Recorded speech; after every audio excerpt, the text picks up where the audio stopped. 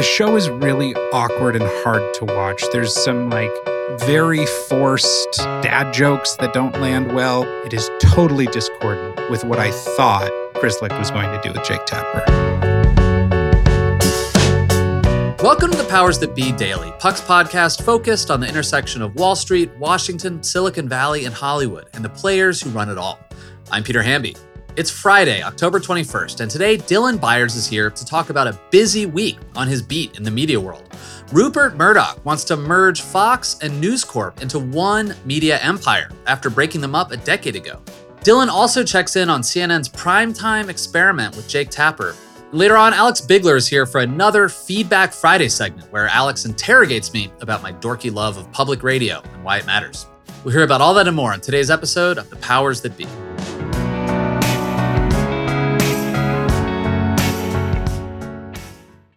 Are you tired of sleeping hotter than hell? I sure am. I sleep hot. There's something crucial about sleep that eludes us when we're too warm, too uncomfortable, and too caught in the web of our own thoughts to drift off.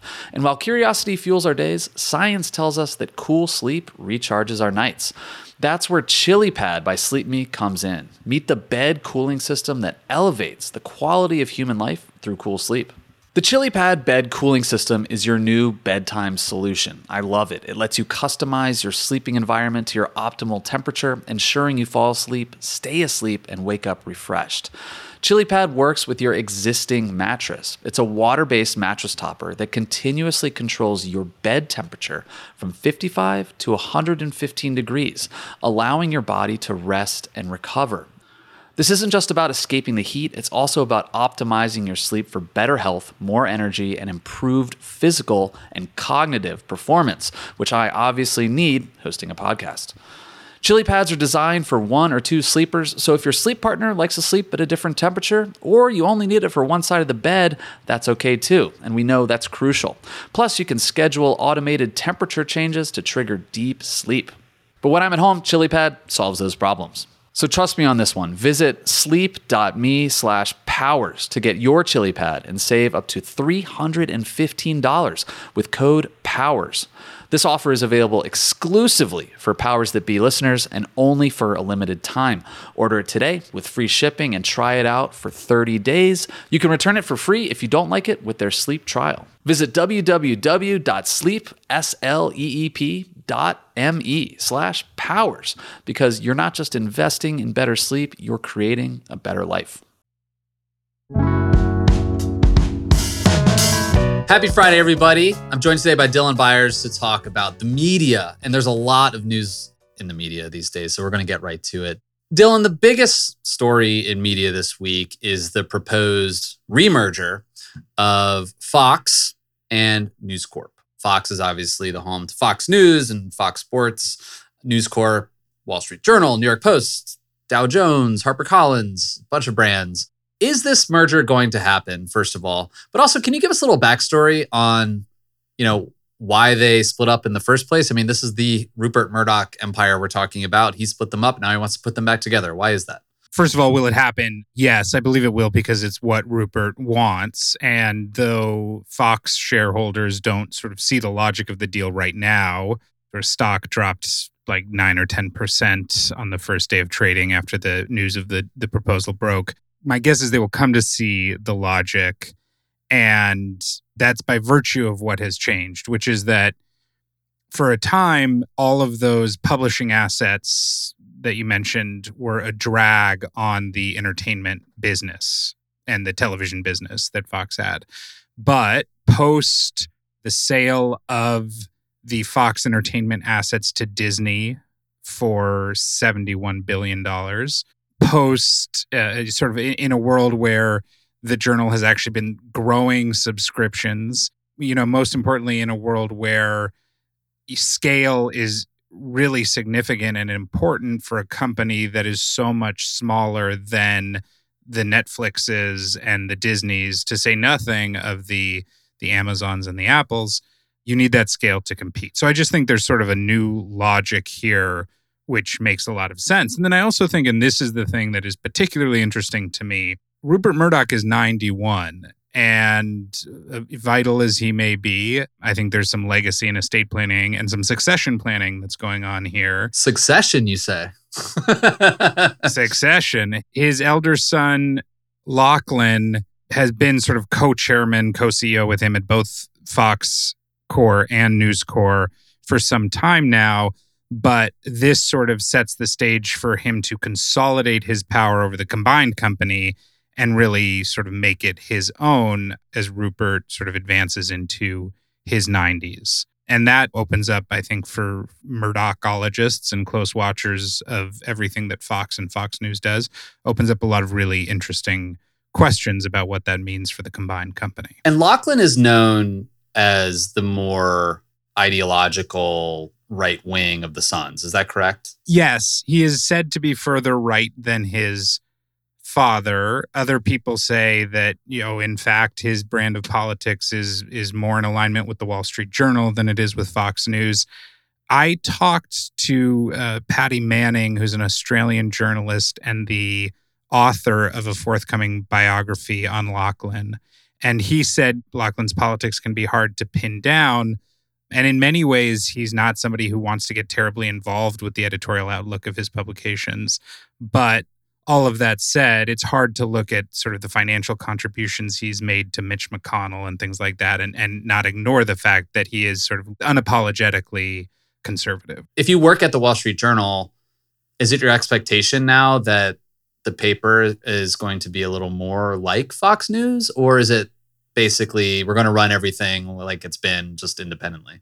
This is a concern I've heard bubble up, and you definitely can see the sort of Media Matters for America fever dream of, oh my God, they are going to Foxify Wall Street Journal.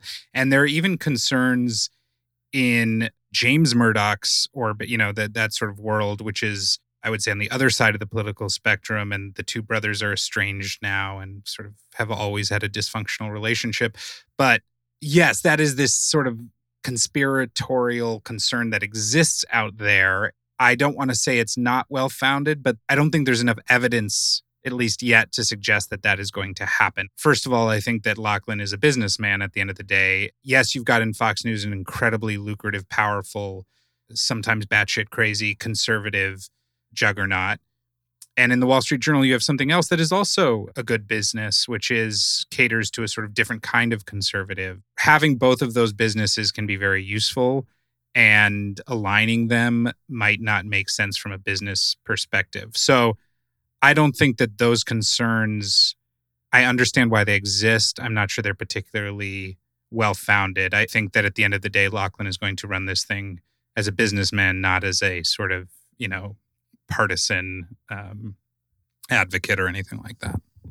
Okay, I'll hold you to that. Well, everyone like bookmark that part of this podcast. Yeah, I mean, if I'm wrong, if I'm wrong, we got bigger concerns. Staying within the TV universe, there's something else going on in media.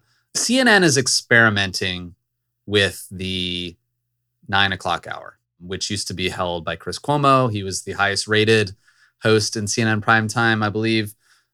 They're sort of doing this like revolving chair strategy, and they put Jake Tapper in that spot, at least until the midterms. How is that going for CNN? Not great, Bob. It's not. Look, before this started, I think, my God, talk about how powerful Fox News is. When we're talking about CNN and MSNBC, we're at a very distant remove from that. In that world, in that very insular, navel-gazing world, CNN, I think, believed with Rachel Maddow going to just Monday nights and Alex Wagner, a decidedly smart but decidedly lower wattage star, taking over the rest of that time, Tuesdays through Fridays. They thought, okay, the hour is in play and CNN can compete and we can become this sort of a dominant force in prime time now that Maddow is mostly off the scene. That's really not happening. The ratings just in the first week plus, not only are you seeing Tapper losing the all-important advertiser demo to Wagner more often than not, something's happening to him that was happening to Alex Wagner in her first days. He is losing a significant chunk from his lead-in. Historically, Chris Cuomo built upon Anderson Cooper's audience. we are seeing Jake Tapper start to lose some of that audience now this week. The ratings in that demo are becoming perilously close to the point where he's going to have under 100,000 viewers between the ages of 25 and 54. I don't want to pass my judgment on the specifics of the show. I am not a programmer. The show is really awkward and hard to watch. There's some like very forced jokes, dad jokes that don't land well. There's some like premeditated hand movements that are meant to look sort of organic and in the moment. This is different from his afternoon show, you're saying? The afternoon show was so in the vein almost of a Wolf Blitzer. It was hard. It was here's the news. It was facts first. And that, I thought, was the whole premise of Chris Licht's CNN. It was going to be hard news, facts first, and that is why you would put Jake Tapper in primetime. And instead, we're getting this thing which is a mashup of like the sort of Rachel Maddow monologue coupled with an attempt at Colbert-style late-night humor around the news. Now, when you get past that really awkward opening monologue and you actually get to Jake interviewing newsmakers, it is a substantively better show because news is what Jake is actually good at. Why Chris Licht thought that trying to turn Jake into like, a sort of funny guy is completely lost on me. I think it reflects what is actually the greater problem here for CNN, which is that Chris Licht is supposed to be a CEO and chairman of this media company. And CEOs and chairmen or chairwomen of media companies should be thinking about big, broad questions about how to reposition their brand for the 21st century when things are digital, when you need to have bundles of offerings. Look at the New York Times. As the CEO of the New York Times likes to say, they're not just a house, they're a neighborhood. They've got so much to offer you, and they're with you on all of these different platforms. And Chris Licht, as a producer of late night and morning news shows, is still thinking about like moving talent around and ratings wars. And it's not where the battle for the future of media is being fought. It has a particularly awkward face in it in the way that they are trying to position Jake Tapper. And it is totally discordant with what I thought Chris Licht was going to do with Jake Tapper. But couldn't they still be in like experimenting phase? I mean, like Licht's been there, like 6 months now, maybe even less. Like they're allowed to like tinker. But here's what I would say to that. First of all, Chris Licht knew he was going to get this job a long time before we broke the news that he was getting the job. 1. 2, he had and said he was going to take the summer to experiment with some things before coming to some firm decisions in the fall. Summer came and went. He sort of slowly got rid of breaking news chyrons and talent that had made names for themselves by beating their chests and going after Trump. And then finally, ahead of the midterms, he arrived at this experiment, which is still an experiment. And meanwhile, you are not only, first of all, cable news generally is like experiencing this existential crisis in terms of figuring out what it's going to look like in an all digital, all streaming world. But also just in terms of those like very insular considerations about competing with MSNBC, you are missing extraordinary opportunities.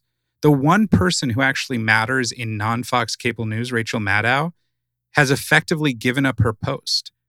And you're here sort of like tinkering around. And it's like, whether you're playing the game you should be playing, the big important game about the future of media and the future of the CNN asset, or you're playing this sort of small ball game of nightly ratings, you're losing on both fronts. What is the operating thesis here? What is it that you're trying to achieve? Because it's so confusing to me. I think that's a fair assessment. All right, Dylan, thank you so much. We will talk to you soon. All right, man. Cheers. When we come back, Alex Bigler is here for this week's Feedback Friday, in which I geek out on public radio.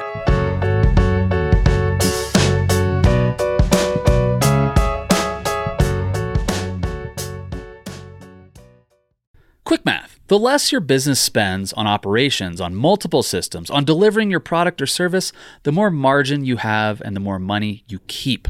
But with higher expenses on materials, employees, distribution, and borrowing, everything costs more. So to reduce costs and headaches, smart businesses are graduating to NetSuite by Oracle. NetSuite is the #1 cloud financial system, bringing accounting, financial management, inventory, HR into one platform and one source of truth. With NetSuite, you reduce IT costs because NetSuite lives in the cloud with no hardware required, accessed from anywhere. You cut the cost of maintaining multiple systems because you've got one unified business management suite. You improve efficiency by bringing all your major business processes into one platform, slashing manual tasks and errors. Over 37,000 companies have already made the move, so do the math. See how you profit with NetSuite.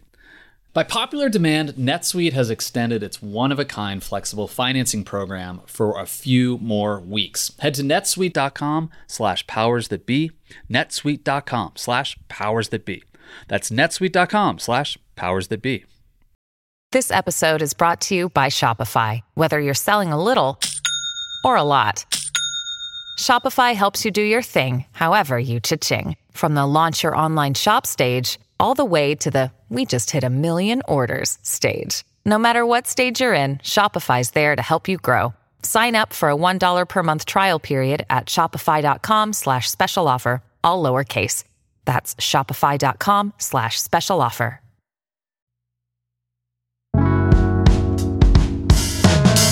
Welcome back, everybody. As we glide into the weekend, we like to finish the week out here at the Powers That Be with our Friday segment, Feedback Friday, starring Alex Bigler, our beloved colleague. Yeah, you're the star of this segment. Put a star on The Office for me. That's great. Thanks, Peter. I think one reason I like this segment, Alex, is I don't really know what you're going to talk to me about. So I just sort of sit back and let the curveballs come and see if I strike out. So fire away.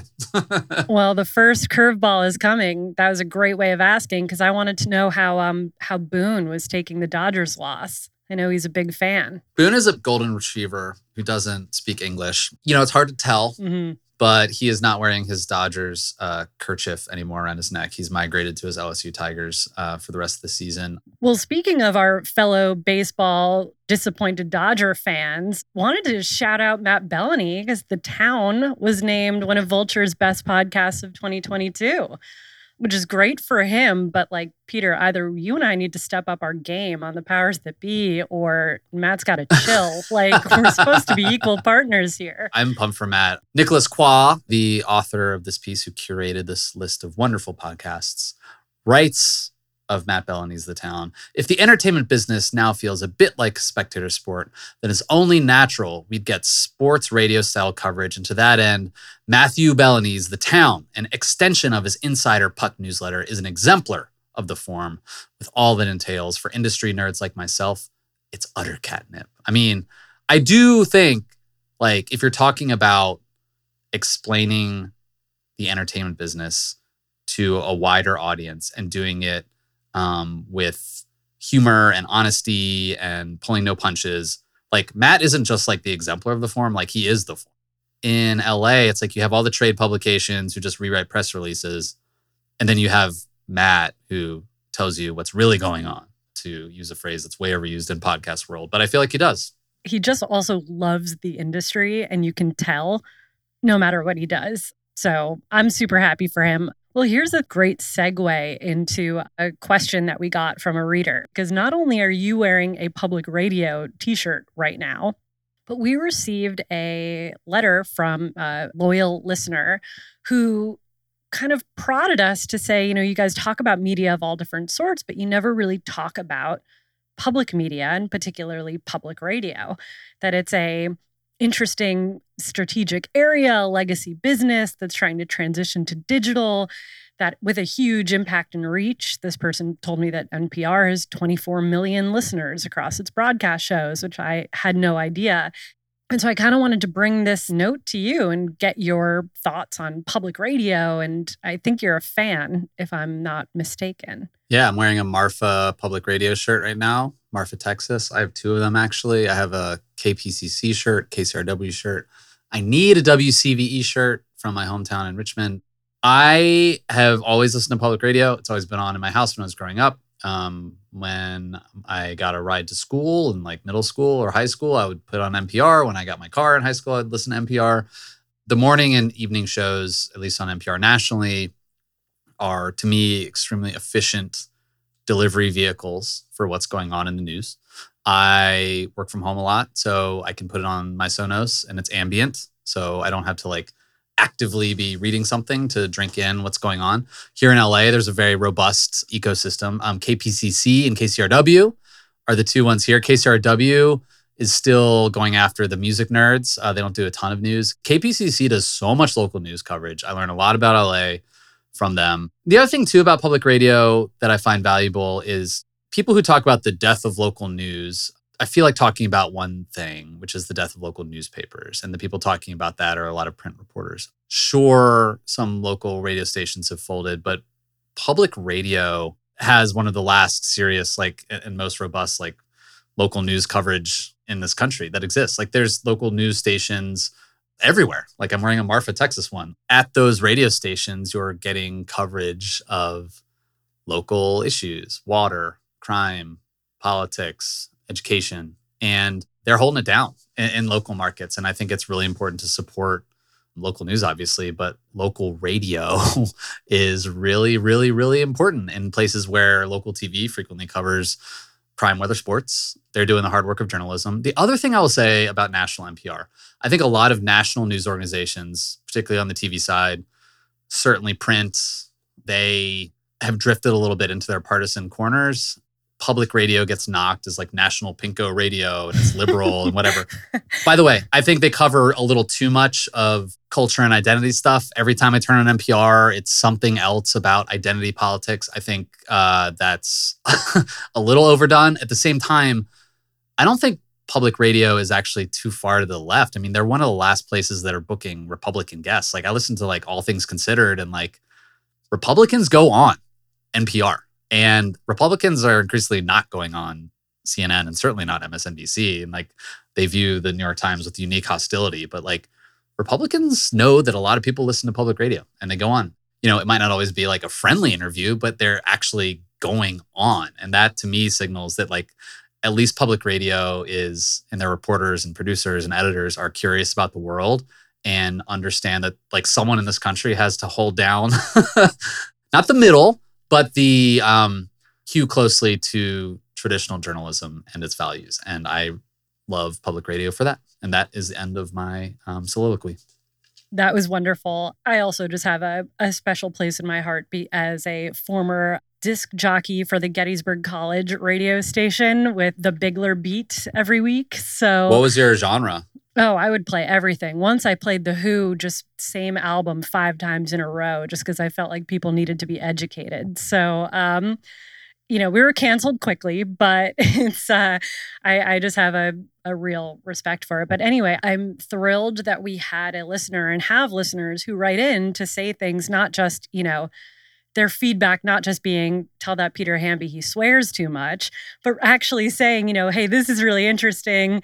And here's an area that I would love Puck's take on. I would love if you covered this a little bit more. So keep this type of feedback coming in. All right. Well, Peter, it's been too long. Got to do this more often. We sure do. We sure do. Thanks for coming on, Alex. Thanks for having me.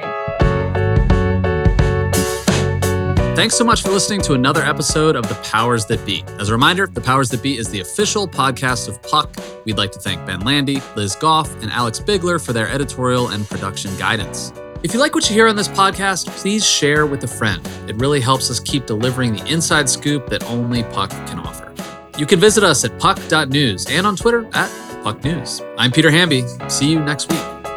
This has been a presentation of Cadence 13 Studios. Please listen, rate, review, and follow all episodes wherever you get your podcasts. The Powers That Be Daily is executive produced by John Kelly, co-founder of Puck, and Chris Corcoran, chief content officer and founding partner of Cadence 13.